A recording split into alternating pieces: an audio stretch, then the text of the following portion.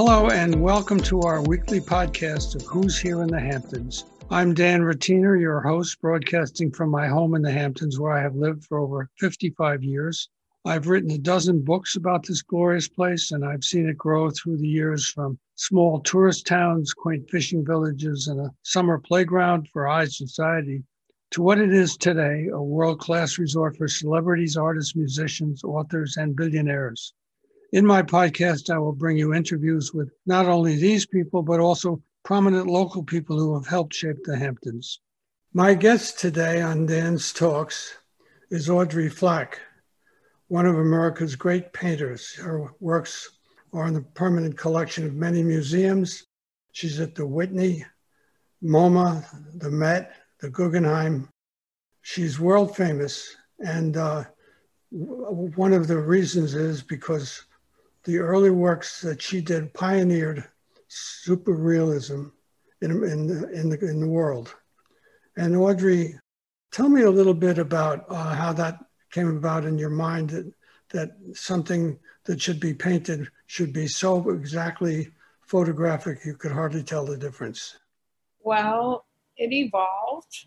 Photorealism for me evolved. I was an abstract expressionist. You know, Dan, I came out to East Hampton a little after Pollock, but not much.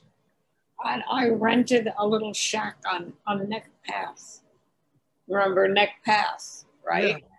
Yeah. And the shack was on stilts. It was tiny. It was one room. Anyhow, I was an abstract expressionist. That's what I cut my teeth on. But I had a deep need to draw always. And I wanted to draw like an old master or an old mistress. And over the years, through all my education, I resisted Joseph Albers. I left ABEX and got involved with anatomy, drawing, learning, teaching, and became a photorealist. So if you look at the work, it evolves. You can see it. It's like a camera coming into focus. How in the world did you ever learn to paint so fine? So fine? Oh, so fine that you can't tell. How nice. And fine. Well, you know, you read Malcolm Gladwell. He's so smart. What is it, 10,000 hours of practice? I see. You know, it's a lot of hard work. And I do believe that there's something called talent. And I think that I couldn't be a great runner because I don't have the physicality, but I think people have physical abilities, and it certainly shows up with athletes. And I have very sharp eyes. And also my brain sees really well.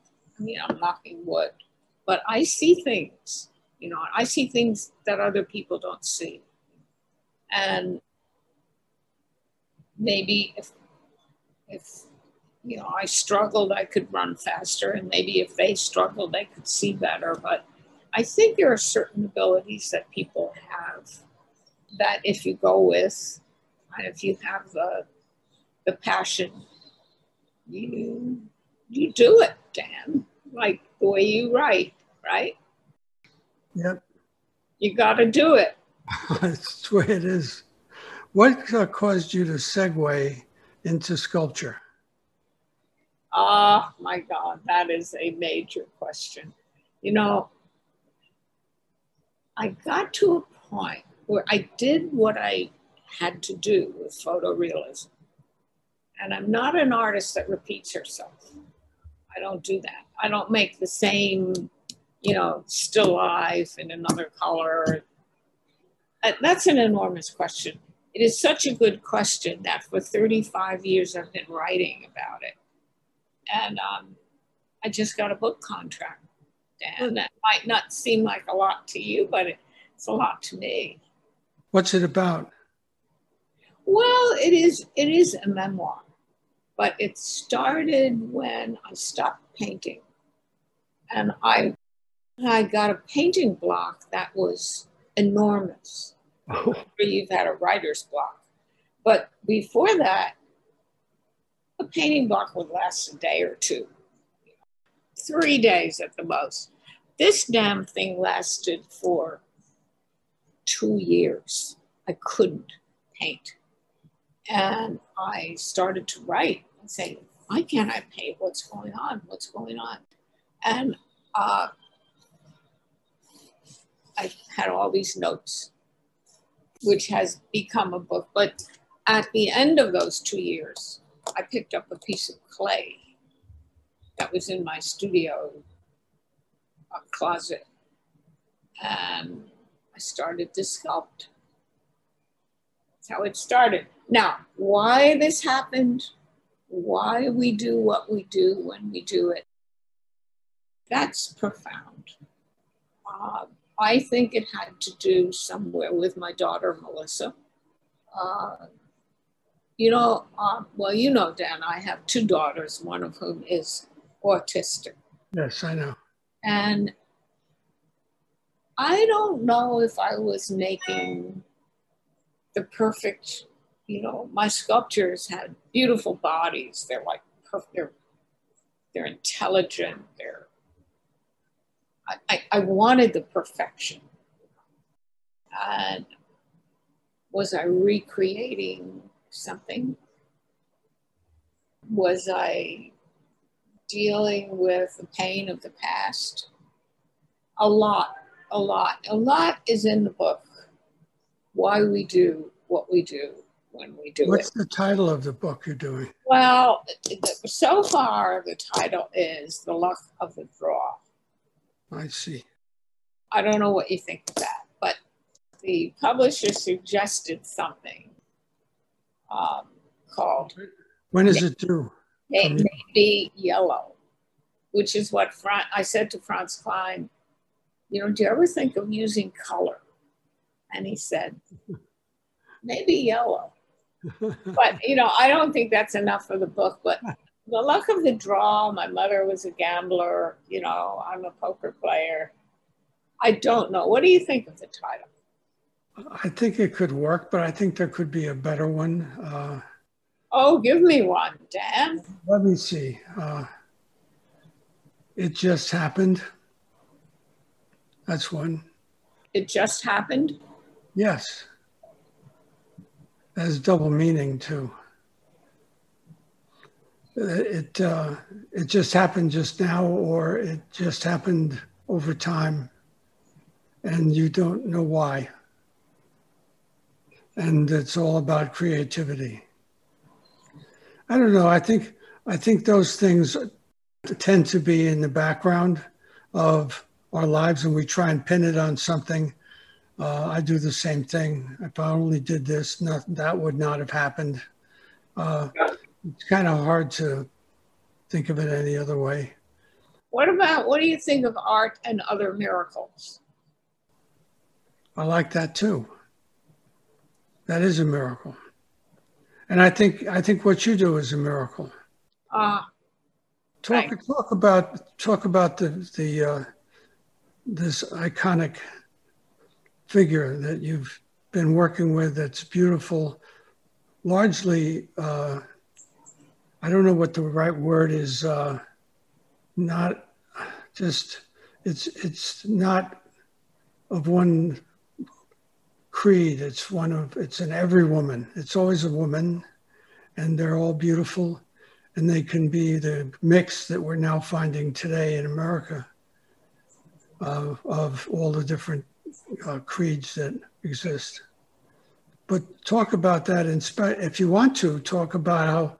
Well, I do sculpt only women. I just did one man.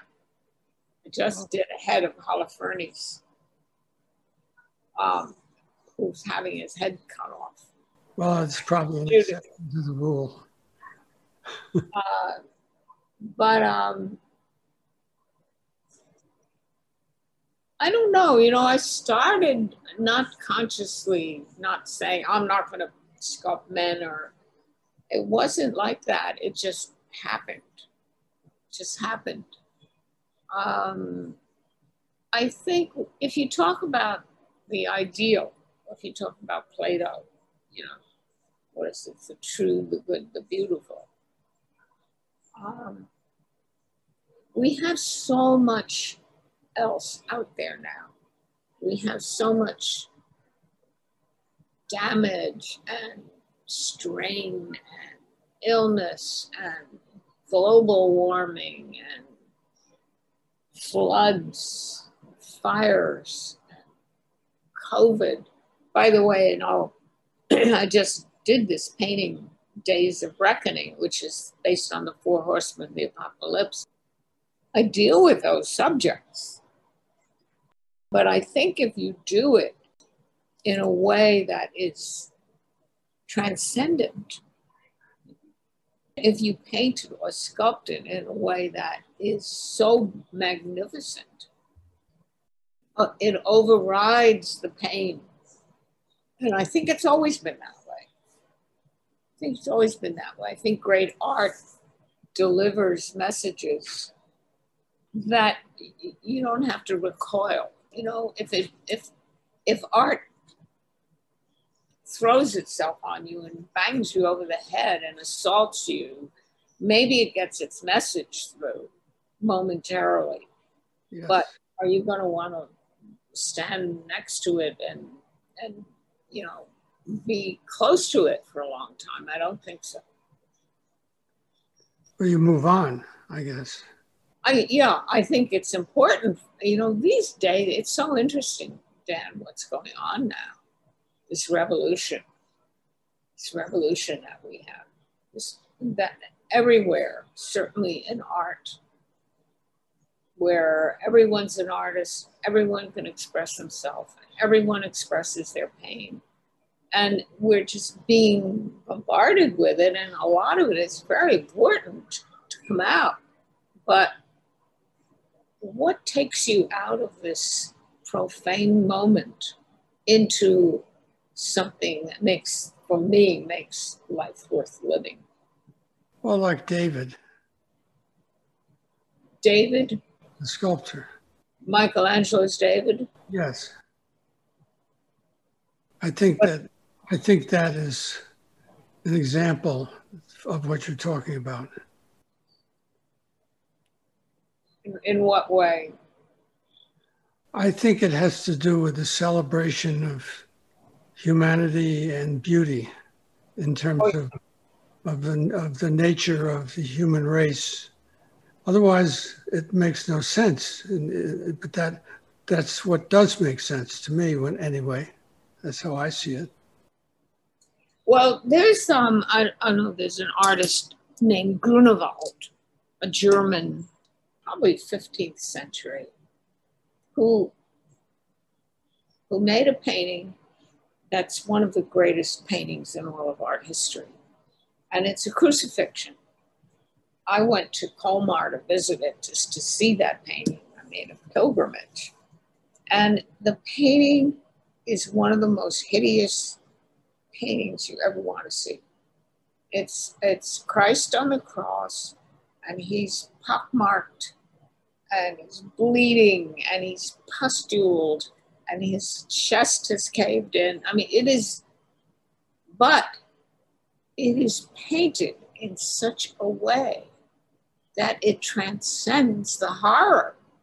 So you're standing there looking at these gnarled fingers and his blood dripping and his pockmarked body, and but you're transported.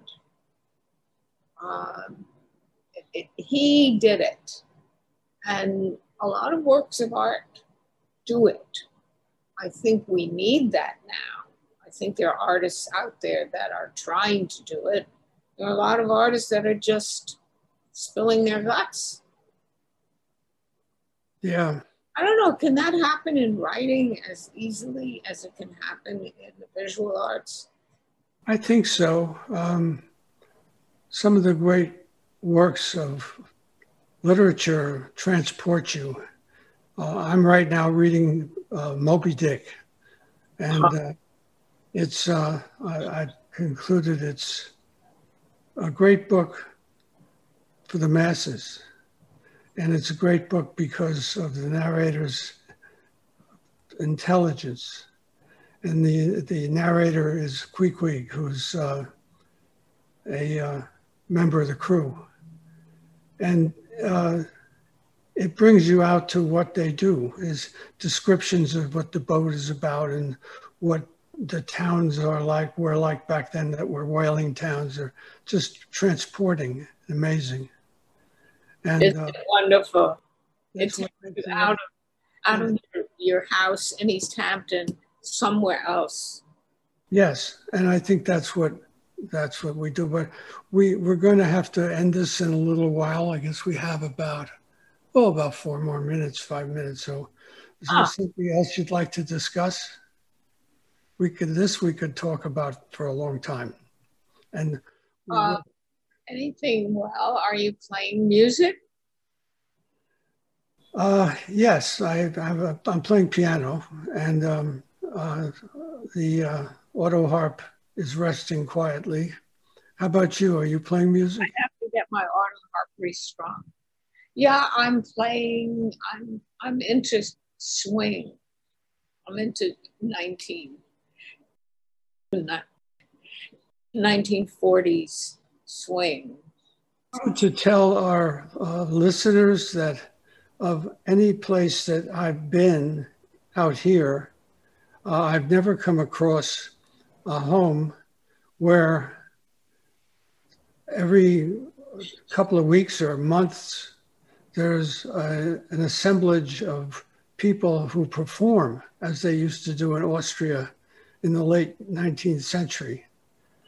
And it's quite, these are gatherings of 20 people or so, and you've been doing them for many, many years, and I've come to many of them.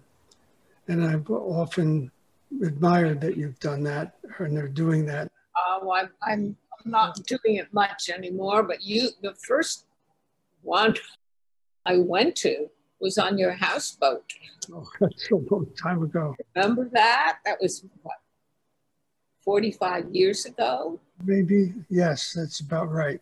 You don't forget. You had these jam sessions on your houseboat. Yes. And that's where I met Jean Thornton, who was the photography critic for the Times.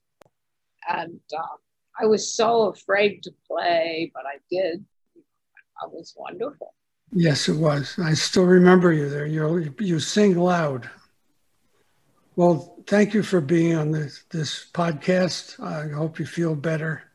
And I'll be seeing you soon. I'm talking to Audrey Flack, the painter. And you have something coming up on Labor Day weekend. What is that? Labor Day weekend, there's a fair. There's a Southampton Art Fair. And my gallery, Hollis Taggart, has a booth with my work in it. There'll be a very large painting that I did in 1959 called The Four Horsemen of the Apocalypse. And there'll be earlier abstract expressionist work. So everybody should go to that fair. It sounds like a very exciting fair with a lot of interesting artwork. I'll be there if you will. Okay. All right. I'll see you then. Thank you. Thank you for being on the podcast. Nice to see you. Bye. Bye.